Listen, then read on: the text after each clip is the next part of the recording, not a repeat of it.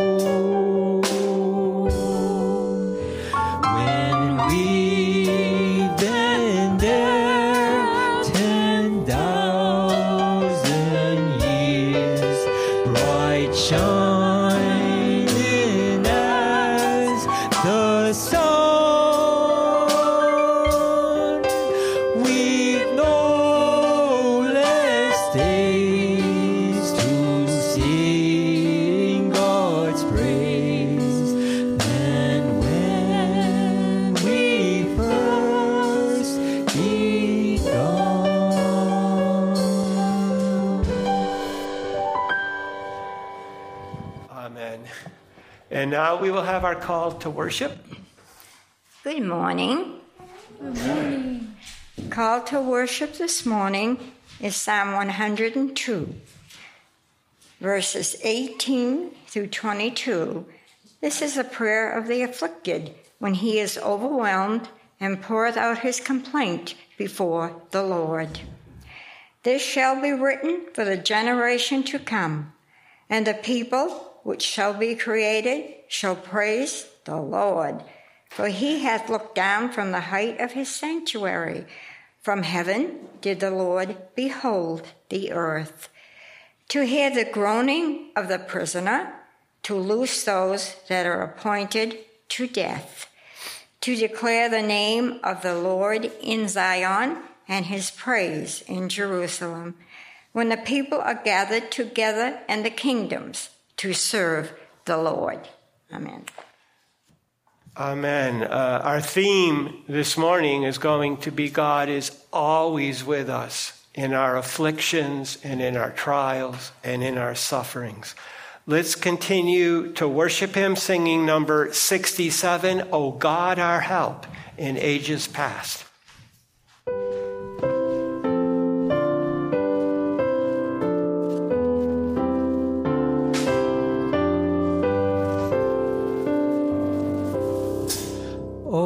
God, our help in ages past, our hope for years to come, our shelter from the stormy blast, and our eternal hope. Under the shadow of thy throne, still may we dwell secure.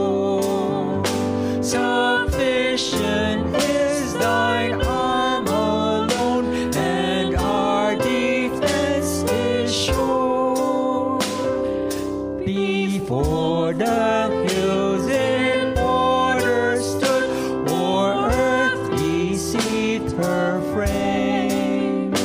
From everlasting toward God to endless years the same. 1,000 ages in thy sight are like an evening gone, short as the watch that ends the night before the rising sun.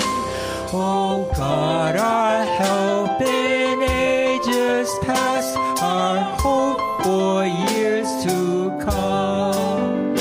Be thou our guide while life shall last, and our eternal home. Amen.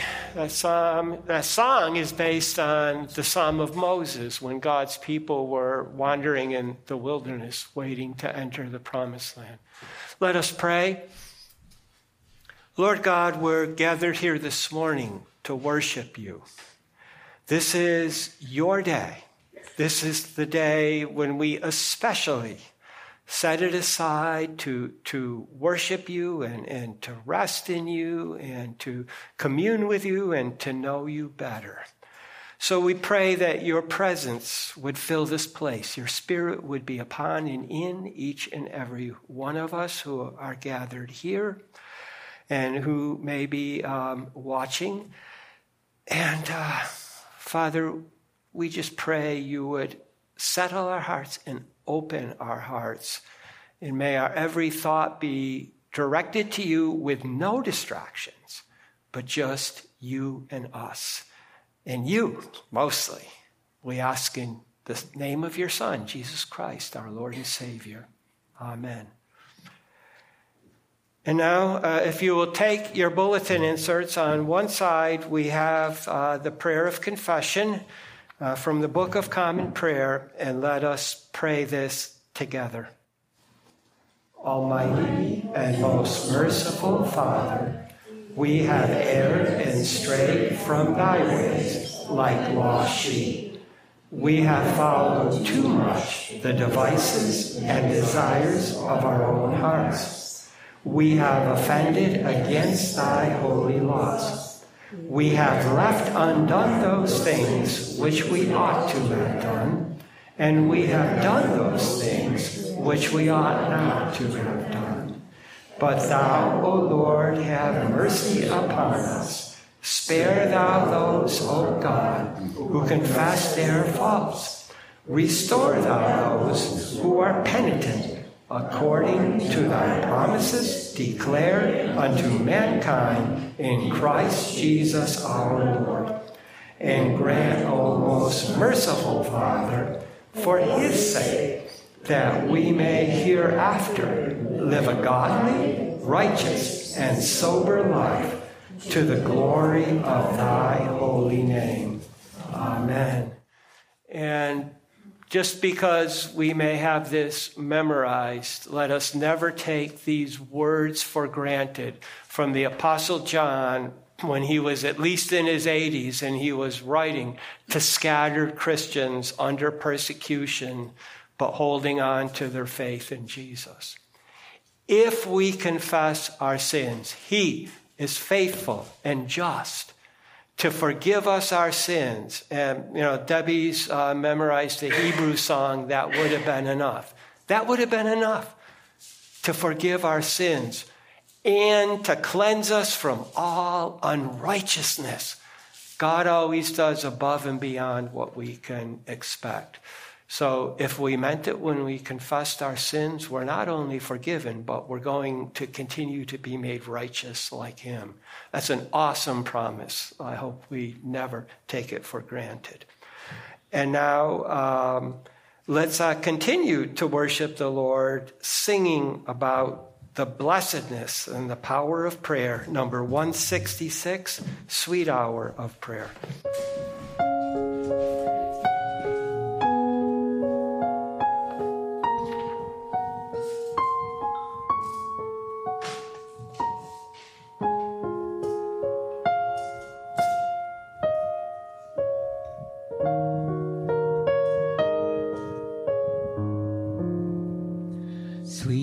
Sweet hour of prayer, sweet hour of prayer that calls me from a world of care and bids me at my Father's throne make all my wants and wishes known.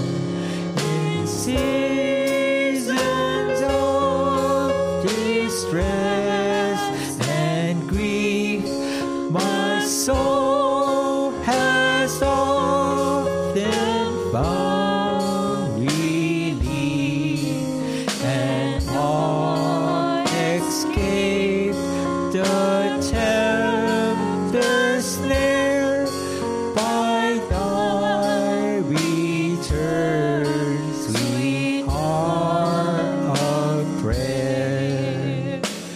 Sweet hour of prayer, sweet hour of prayer, thy wing shall my petition bear to him whose truth and faithfulness engaged a waiting soul to bless.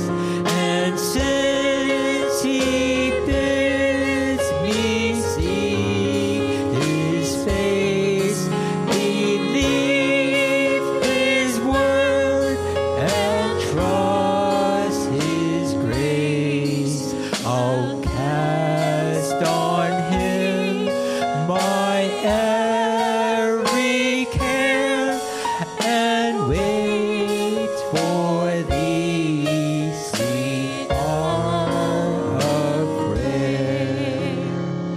Sweet hour of prayer, sweet hour of prayer, may I thy consolation share, till from Mount Peace, God's lofty height, I view my hope and take my flight. This robe of flesh I'll drop and rise to seize the everlasting prize, and shout while passing through the air, farewell, farewell, sweet heart of prayer.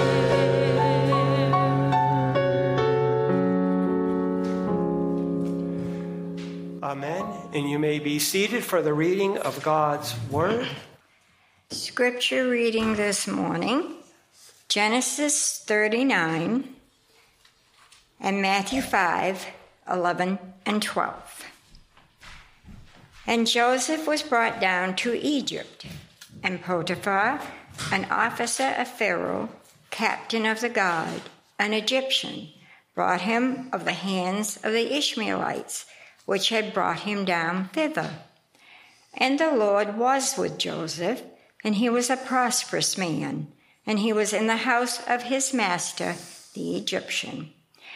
And his master saw that the Lord was with him, and that the Lord made all that he did to prosper in his hand. And Joseph found grace in his sight, and he served him. And he made him overseer over his house, and all that he had put into his hand. And it came to pass, from the time that he had made him overseer in his house, and over all that he had, that the Lord blessed the Egyptian's house for Joseph's sake. And the blessing of the Lord was upon all that he had in the house and in the field. And he left all that he had in Joseph's hand. and he knew not aught he had, save the bread which he did eat. And Joseph was a goodly person, and well favored. And it came to pass after these things, that his master's wife cast her eyes upon Joseph, and she said, Lie with me. But he refused, and said unto his master's wife, Behold, my master wotteth not what is with me in the house, and hath committed all that he hath to my hand. There is none greater in this house than I, neither hath he kept back anything from me but thee, because thou art his wife. And how then can I do this great wickedness and sin against God? And it came to pass, as she spake to Joseph day by day, that he hearkened not unto her, to lie by her, or to be with her. And it came to pass about this time, that Joseph went into the house to do his business, and there was none of the men of the house there within. And she caught him by his garment, saying, Lie with me. And he left his garment in her hand and fled, and got him out. And it came to pass, when she saw that he had left his garment in her hand, and was fled forth, that she called unto the men of her house, and spake unto them, saying, See, he hath brought in a Hebrew unto us to mock us. He came in unto me to lie with me, and I cried with a loud voice. And it came to pass, when he heard that I lifted up my voice and cried, that he left his garment with me and fled, and got him out.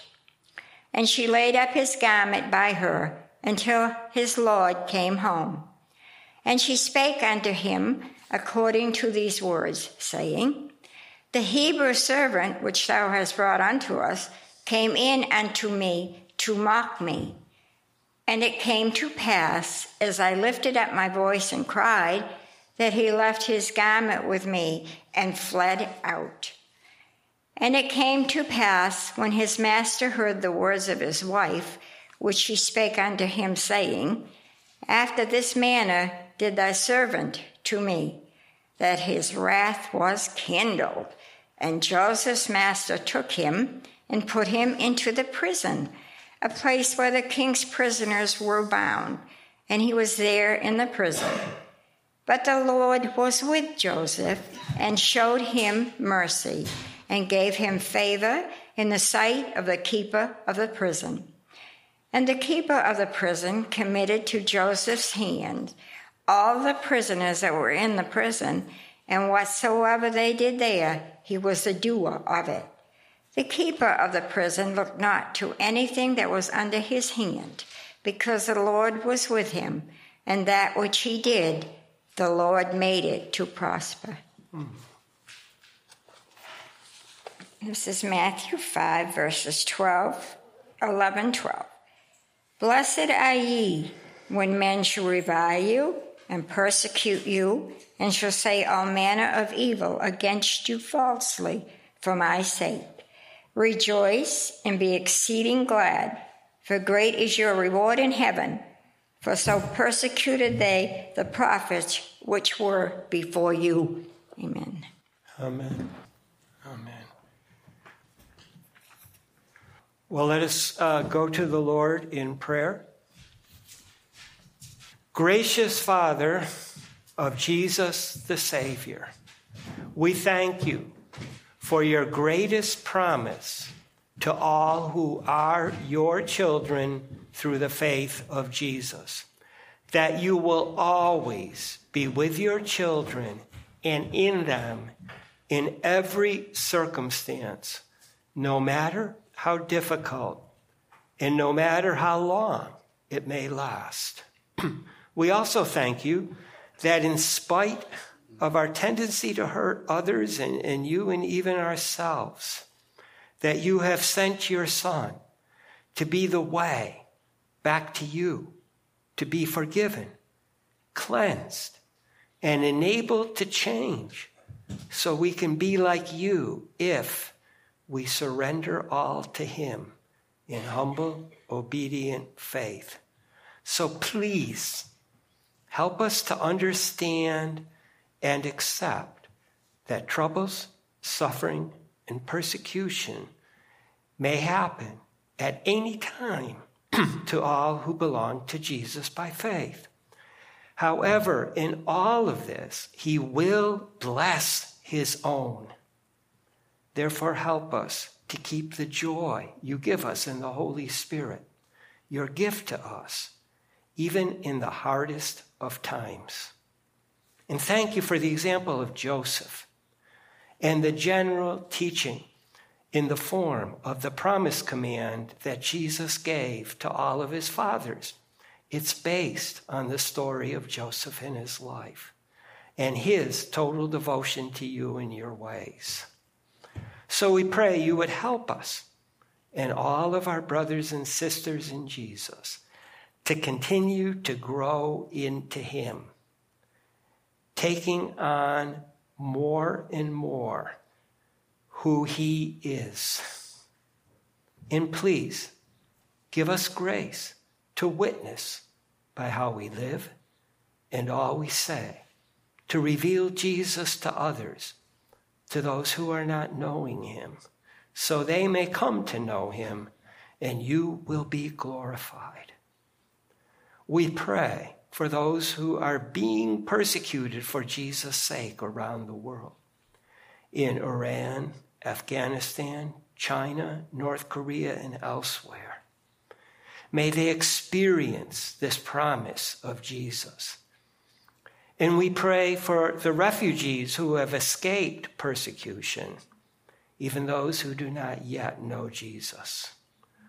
We pray for our nation, the deep divisions, because people would rather impose their views rather than respectfully dialogue and seek to understand one another.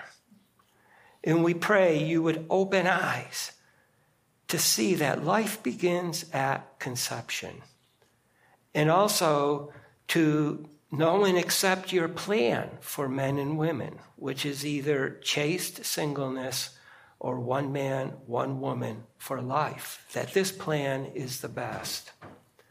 We pray for the peace of Jerusalem, and may we all be ready for the heavenly Jerusalem. We pray for our church family. We pray for Cindy and Jeff and Norma and Pam and Joe and his family, Allie and her family, and especially for her twin sister, Emmy. Father, we pray for Elin. We pray for Christine and her brother Stephen and his family. We pray for Ken, Peter, Linda, Billy, their extended family, John and Pat, and all the generations that have come from them. We pray for Sally and Jimmy, Father. Please bless them and thank you for them and just the gifts that you have given them and who they are. We pray for Kurt and Dory, and for Ginny and her family, for Charlie, for Rob and his family. Father, you know each of us, and you know exactly what we need. And you are the perfect Father, so we thank you for that. We also pray for your word and the explanation, interpretation, and application of it. May we learn and be changed through this story of Joseph and the words of Jesus. We pray also for the sacrament. We pray that you would be revealed to us in both, and that you would fill us and change us more and more to be like you. And now we come to you with one heart and one voice in the words of the prayer, the outline model prayer that Jesus left for his followers to pray. Our Father, who art in heaven, hallowed be thy name. Thy kingdom come, thy will be done, on earth as it is in heaven. Give us this day our daily bread, and forgive us our debts as we forgive our debtors. And lead us not into temptation, but deliver us from the evil. For thine is the kingdom and the power and the glory forever. Amen. And now, as we prepare our hearts to go deeper into God's word, I think this is a good prayer song. Number 412, Draw Me Nearer.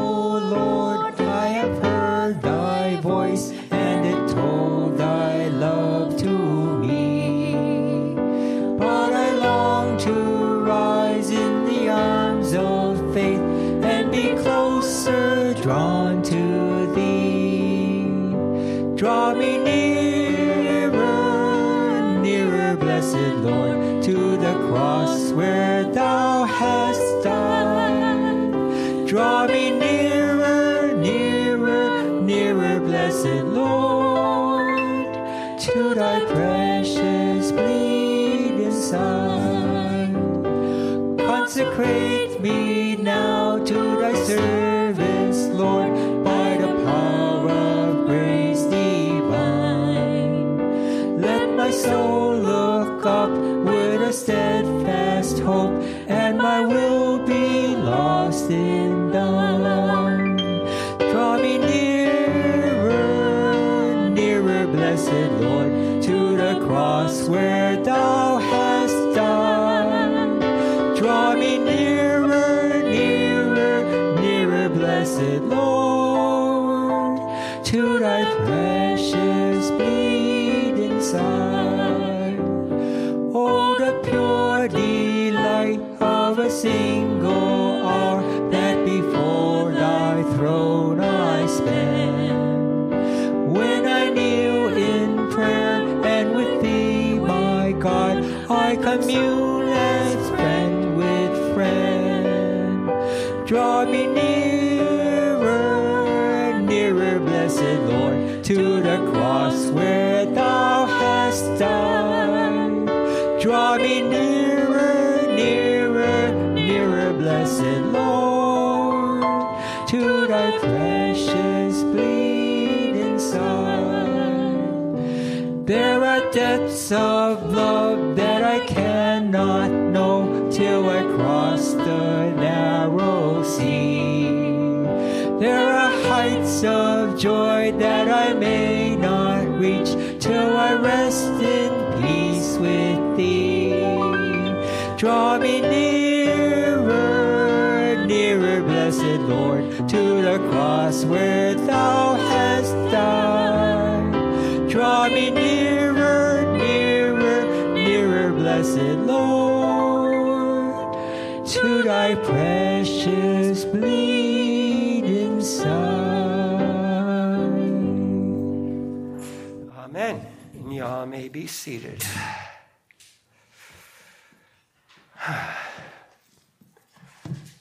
The human condition.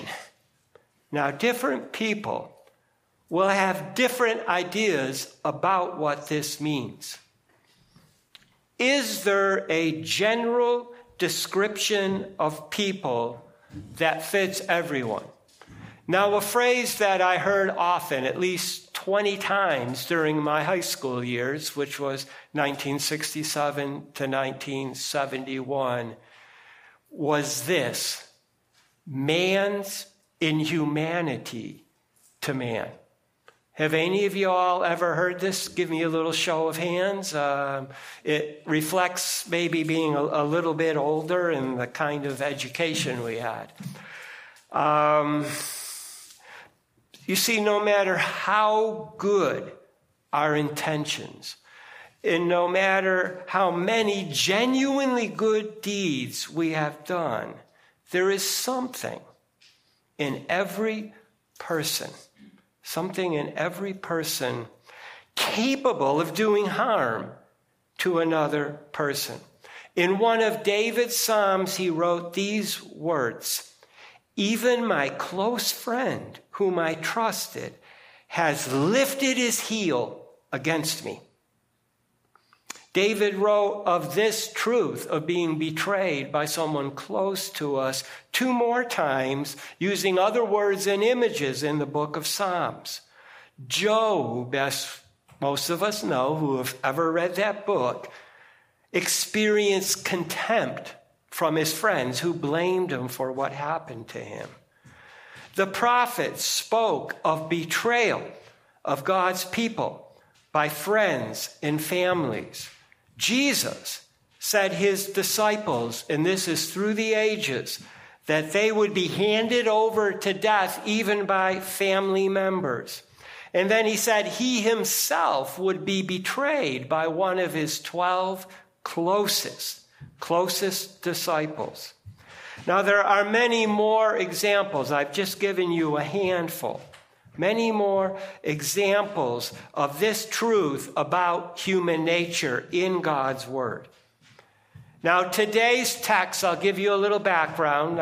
Maybe most of you know it, but it's the result. It shows us the result of jealousy among brothers, which was brought about because of the favoritism shown by their father. You see, Israel, which was what Jacob's name was changed to, he was chosen by God to be the father of his favored nation, but he showed a special love to his firstborn son of Rachel, namely Joseph.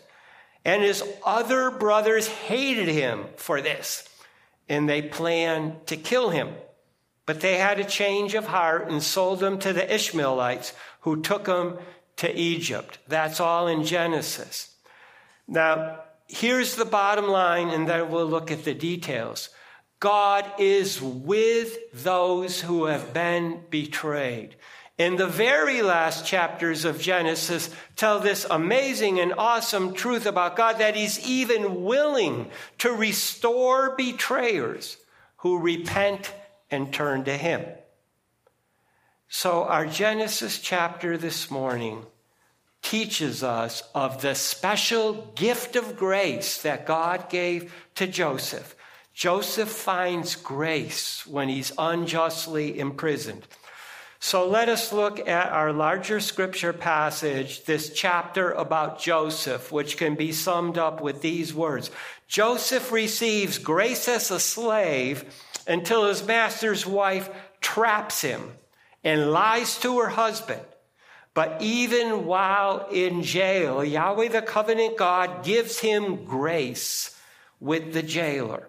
This is in 3 parts. So it starts that while Joseph works as an Egyptian official slave, Yahweh was with him, prospers him, and he becomes overseer of the household.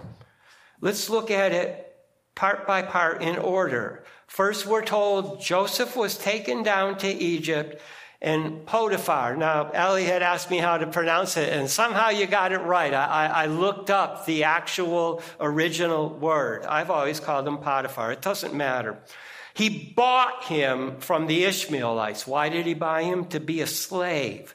So because of his brother's inhumane jealousy, Joseph is now a slave 300 miles from home. And that was at least a 10-day journey. He wasn't going back, and he belongs to this Egyptian. Now, Potiphar was the chief over all the guard of the Pharaoh, the king of Egypt. So he had a powerful, high position. But we're told then Yahweh was with Joseph, causing him to prosper in his master's house. And his master saw that because Yahweh was with him, he caused him in all that he did to prosper. And then Joseph found favor, which is another word for grace. Found favor in the eyes of him, and then he was made overseer. I think that's the best word. He was put in charge of all that Potiphar had. So I believe with all my heart, this is the most important promise that God gives to people. I think I said the other week, it's the only blank check in the whole Bible. This promise of his presence, God was with him. This reveals the heart of the covenant God's Yahweh relationship with his people. Namely, he will always be present with them, even in the most severe of circumstances, and even if those circumstances don't change. He always says, I will be with you. Now, he also caused them to prosper. And what does that mean in this context? He fully accomplished every task assigned to him. Okay. Now, as a result of excellently doing all he was assigned, he found favor or grace from Potiphar. Now, let me just add something here. Because our human nature is flawed, our grace tends to be works-driven, but that's not the real definition of grace. God's grace is awesome, and we are told that the source, the cause of Potiphar's grace was the free grace of the covenant God. Joseph finds grace when he's unjustly enslaved. And then we're told from the beginning of the time, the Egyptian made him overseer. Yahweh blessed his house, the house of the Egyptian, and the field, inside and outside, because of Joseph. So he knew nothing except for the food that he ate. Now, blessing. This word Baruch in Hebrew, it includes both prosperity and peace. It's a big word. And we're told that because Potiphar could see and feel this blessing of Joseph, he trusted Joseph and he did not need to know any details. I found it kind of intriguing that the original said he didn't know. He didn't need to know. Well, he got to the point where he said, something's happening here with Joseph. I can't explain it, but I don't have to worry what's happening in my house.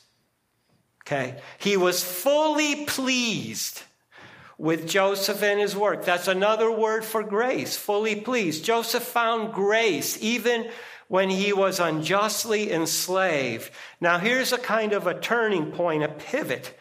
Joseph was handsome of form and in appearance. This description uses poetic repetition. All three words are interrelated. Now, the feminine form of this adjective was used of his mother, Rachel. That's why Jacob preferred her to Leah, who was ordinary. Basically, we can say that seeing such a person from head to toe gave delight. Now, while we were singing, I'm going to change what you have in your outlines because I think it's a better description. In boomer vernacular, the Holy Spirit is saying Rachel was a looker and Joseph was a hunk. So part 2, the official's wife lusts after this handsome hunk Joseph, but he rightly refuses her until she traps him and then lies to her husband. So we're told then it happened, and that always means we're moving to another scene, another part of the story. His master's wife lifted her eyes to Joseph and said to him, "Come lay with me." And he refused, saying, "My master does not know," repetition there, "with me in the house, all that he owns is in my charge. He's held nothing back from me, but you, his wife. How can I do this great wickedness and sin against God?" Do you see where Joseph's focus is? He knows it would be a sin against his human master, but even worse, it would be a sin against God. So what we have here is a very lusting, lustful wife. And it was actually inevitable for a pagan woman to lust after him, because in pagan worship, actually sexual intercourse was part of that worship. It was not looked down upon. So when she saw his form, this man is a hunk, she just lusted after him. But notice Joseph's refusal. This response shows both moral strength coming from his humility to God and man. So there's moral strength in his character. And he will not betray his master's trust in him because, and this is important, he has experienced God's grace. If we have trouble following God, if we have trouble maintaining faith in him, we need to learn how to experience and receive God's wonderful gift of grace. And Joseph had done this. And that makes him determined to avoid all wickedness in God's eyes, even when we're told she pursued him day after day. Okay? And then one day, he just happened to go in the house to work, and she was alone. And she caught him by his garment, his cloak, and she said, "Lay with me." But he left his garment in her hand, and he fled, and he went outside. Again, he was determined to do what was right. But when she saw that he had left his garment, she called to the other men servants and said, "Look, he, meaning her husband, has brought this Hebrew slave to make sport of us." Now, if you remember earlier, Isaac and Rebekah, they were passing themselves off as brother and sister to an earlier Pharaoh. And he was going to take Rebekah, but he saw them making sport. Okay, so that's a euphemism. To make sport of us. And he came to me to lie with me, and I cried out in a loud voice, and he fled. So Joseph, who had carefully avoided even being alone with her, on this day in her lust, she trapped him. She sprung the trap. Now he obeyed God by immediately refraining from sexual immorality to maintain his consecration to Yahweh. The same truth is spelled out in the New Testament. However, his execution was awkward because she now had his robe in her hand and he went out naked. So frustrated and angry at him, she lied about both his intentions and hers concerning this sporting. So we're told she placed his garment near her until his master came home.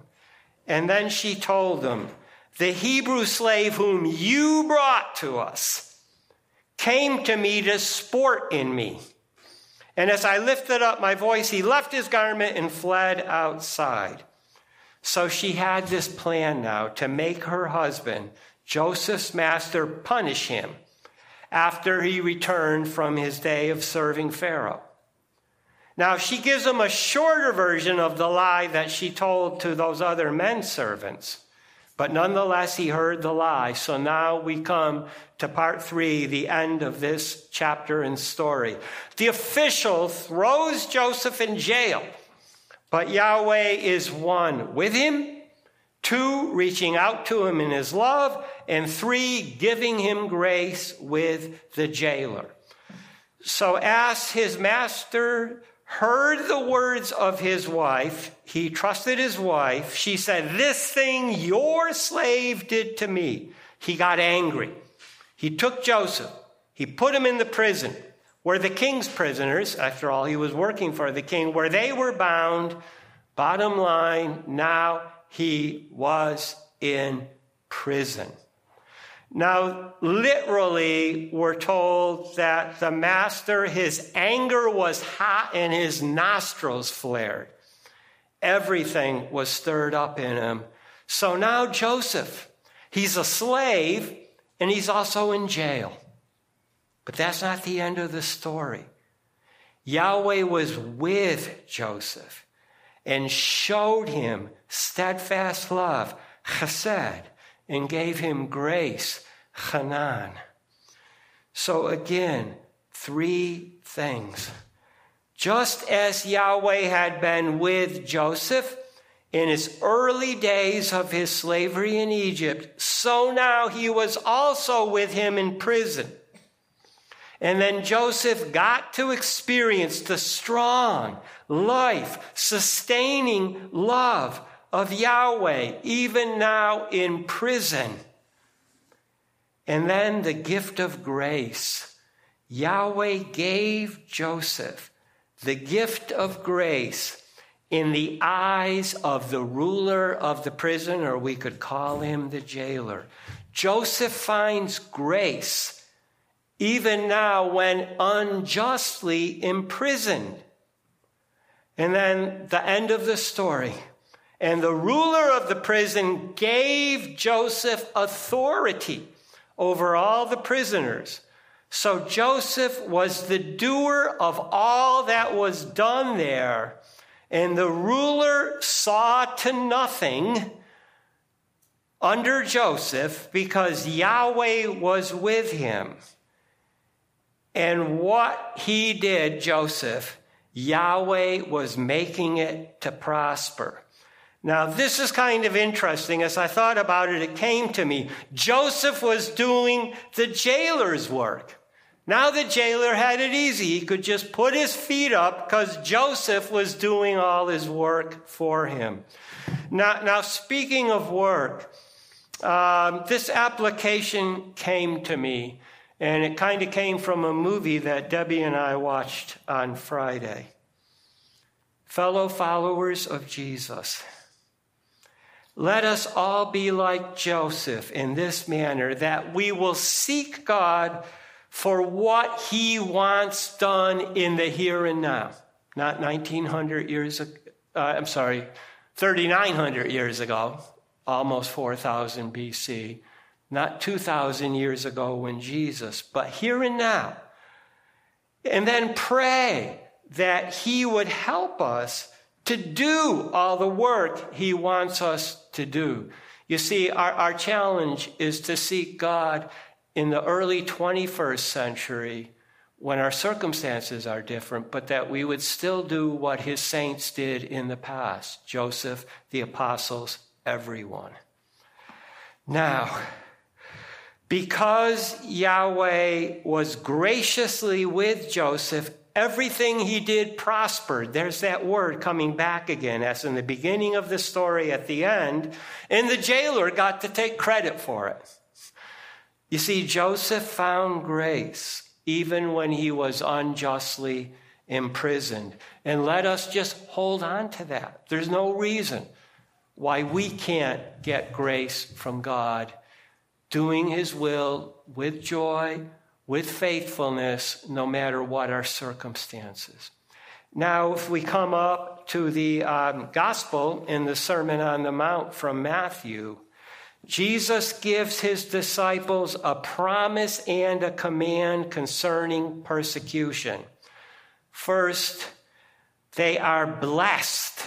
Should they be persecuted, or should people falsely speak evil against them for his sake? So he says, you're being blessed. Even when you may be reproached, other people may reproach you, or even when they may persecute you. You see, Jesus is promising, it's in the continuous present tense, a continual blessing to his followers. And this blessing is even whenever they may be reviled and treated with hostility, even with harsh actions directed at them, much like happened to Joseph. And then he says, and when they may even say all evil against you falsely because of me. You see, those who hate Jesus and his followers are often accusing his followers of things that are just not true. So here's another truth that is contrary to our human nature. We're talking about living for Jesus' sake.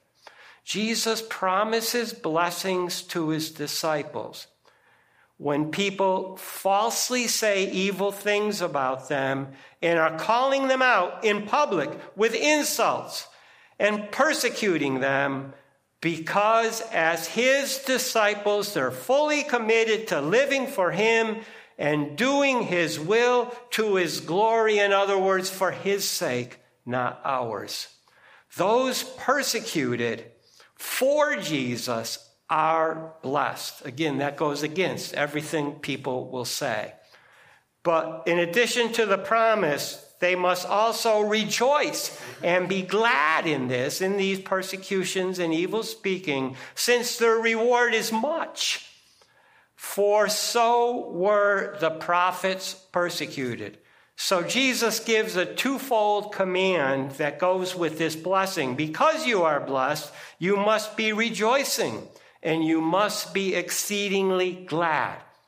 During these persecutions and evil speaking, disciples of Jesus must continue to rejoice and continue in exceeding gladness. Continue in exceeding gladness. This, too, is contrary to our human nature. We can't do it in our own strength. It can only be done through the faith of Jesus and the power and love of the Holy Spirit. Give ourselves over to Jesus. Be filled with the Holy Spirit. He's given it to his disciples. And he says, why should you obey these commands? Since your reward is much in the heavens. You see, God in heaven is giving their reward. Now, of the three superlatives over what is expected, much more in most, this is the least, but it is still much. It's much of a reward, more than an ordinary reward. And then he says, for so they persecuted the prophets, those being before you. People, I think this is awesome, okay? I don't know about you, but I'm just an ordinary person, an ordinary disciple of Jesus. But he's putting ordinary disciples of him on a level with Jeremiah and Isaiah, prophets who told of his coming. And each one suffered ridicule and persecution. You can look it up in the book of Jeremiah. He was put in prison. And then I remember the first time I read this story, it was so dramatic. He was placed in the bottom of a waterless cistern until Ebed-Melech, which means the servant of the king. He was an Ethiopian servant of King Zedekiah, and he rescued him because he believed the words given through Jeremiah. And we are told, many people think Isaiah was sawed in two with other persecuted men of God of whom the world was not worthy. You can read that in Hebrews. Bottom line, Jesus is saying those who are persecuted for him are blessed. Are blessed. It doesn't feel that way, but it's true. We have the word of Jesus. So to wrap it all up in just a few sentences, Joseph finds grace and he prospers as a slave in Egypt until his master's lusty wife traps him and lies to her husband, who throws him in jail. But even in jail, Yahweh is with him, extending his strong love to Joseph and giving him grace with the jailer. Whatever we're going through, remember Joseph and all that God did for him. Joseph found grace even when unjustly imprisoned. And then 1900 years after Joseph, Jesus promises a blessing to those who are persecuted for his sake. Now, it won't come to all of us all the time, but in my prayer, I was praying. I've seen on the news the persecuted Christians in Iran and other places. We know about that. If we're persecuted for his sake, we will be blessed. We are being blessed, and he commands them to rejoice even in this persecution, since they will be rewarded as the persecuted prophets of old. Bottom line, Jesus himself says there are a blessing. Those who are persecuted for his sake, for his name, they are blessed. So I think the story of Joseph and Jesus' words, they just tie together. In fact, in many ways, Joseph was a type of Jesus. Well, now, as we get ready to take the sacrament of communion, let us prepare our hearts, singing number 265. Let us break bread together.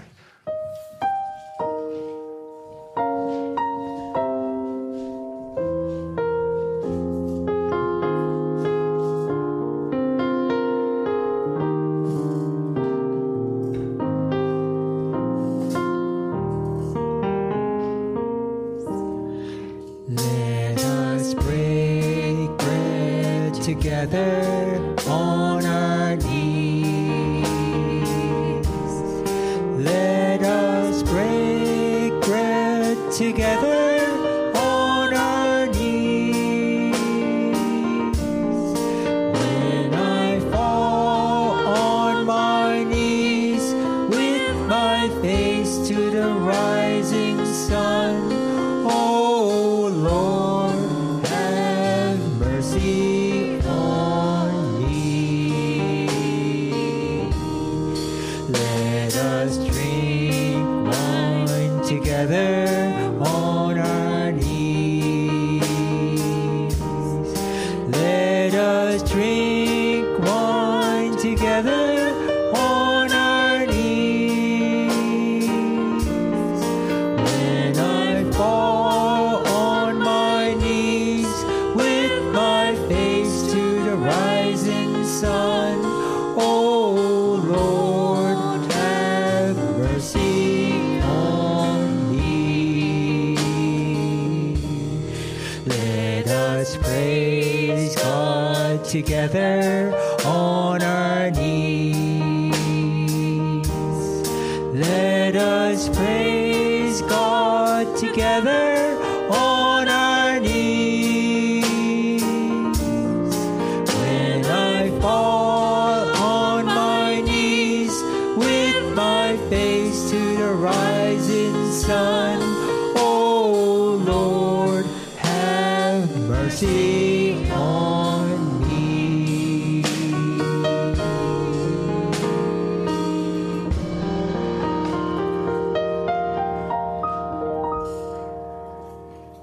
All right. If there's anyone who does not yet have a communion kit, I'll wait a minute until everybody has one. All right. If everyone is ready, let us take our bulletin insert and do this responsive reading together. The table of bread is now to be made ready. It is the table of company with Jesus and all who love him. It is the table of sharing with the poor with whom Jesus identified himself. So come to the table, you who have much faith, and you who would like to have more. You who regularly often, and you who have not often, and you who have tried to follow Jesus, and you who have failed. Come, it is Christ who invites us to meet him here. Loving God, through your goodness, may we know your presence in the sharing, so that we may know your touch and presence in all things. We celebrate the life that Jesus has shared among his community through the centuries and shares with us now. Made one in Christ and one with each other, we offer these gifts, and with them ourselves, a single living act of praise. Amen. And let us pray. Holy Lord God, by what we do here in remembrance of Christ, we celebrate his perfect sacrifice on the cross and his glorious resurrection and ascension. We declare that he is Lord of all, and we prepare for his coming kingdom. We pray through you, Holy Spirit, this bread may be for us the body of Christ, and this cup the blood of Christ.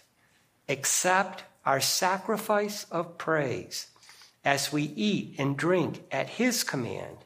Unite us to Christ as one body in him, and give us strength to serve you in the world. And to you, one holy and eternal God, Father, Son, and Holy Spirit, we give praise and glory now and forever. Amen. Let us partake of the bread and the cup.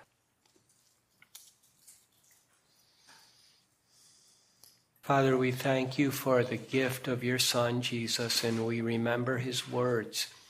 in that contentious day in John's gospel. And he said, I'm going to make it positive. If you eat of my body and drink of my blood, then you are mine. We're going to make it positive, not negative. And Lord, help us to stay in you and in Jesus. And we thank you for this real nourishment which we have received, the body and blood of Jesus Christ, our Lord and Savior. Amen. And now let us sing for our closing song, number 133, I Then Shall Live. Let that be our prayer for now and for the rest of our lives.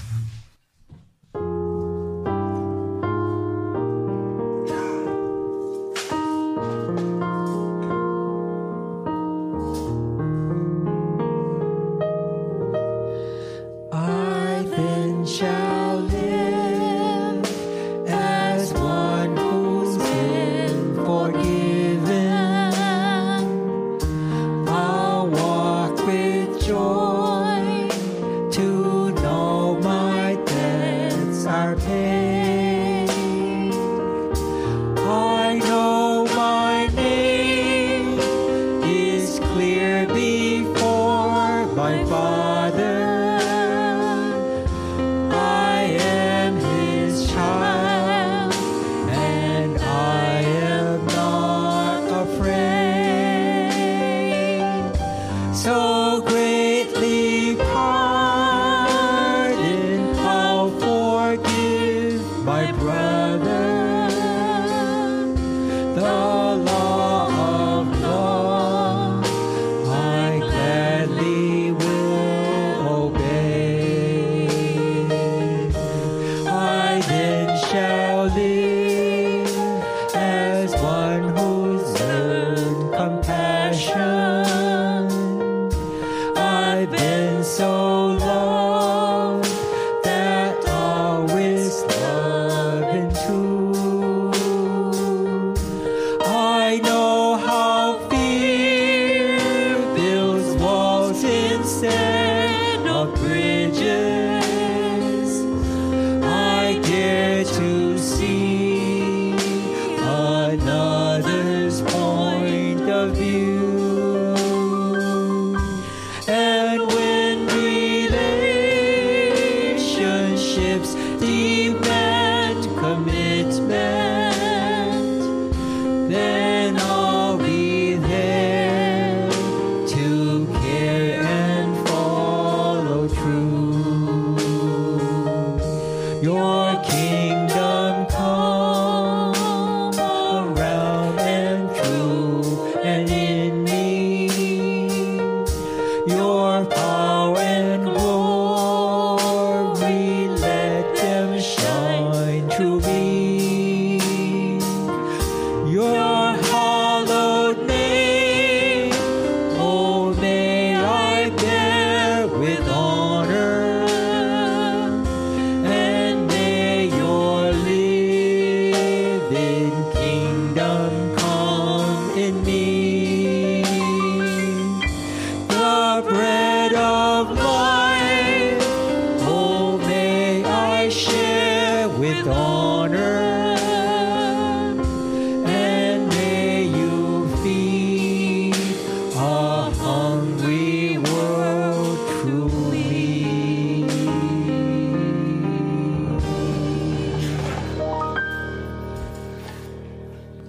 Amen. I actually read, my sister used to get the Gaither magazine, Glorious Testimony, as she wrote those words. Our benediction, our good word, comes from Paul's letter to the churches in Corinth. But we have this treasure in earthen vessels, that the surpassing greatness of the power may be of God and not from ourselves.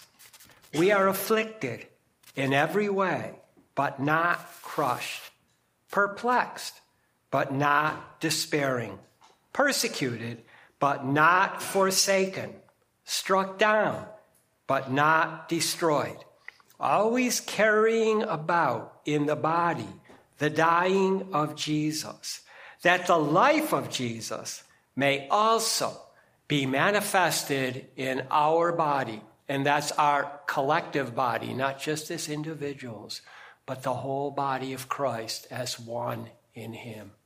Amen. And now let us sing number 499, I Will Serve Thee.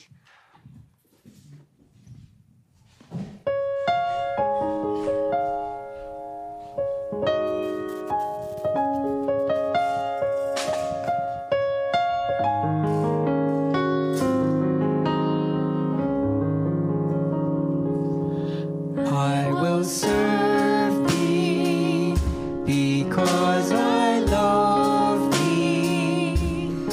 You have given life to me. I was nothing before you found me. You have given life to me. Heartaches, broken pieces, ruined lives are why you died on Calvary. Your touch was what I longed for. You have given life to me. I will serve thee because I love thee. You have given life to me. I was nothing before you found me. You have given life to me. Heartaches, broken pieces,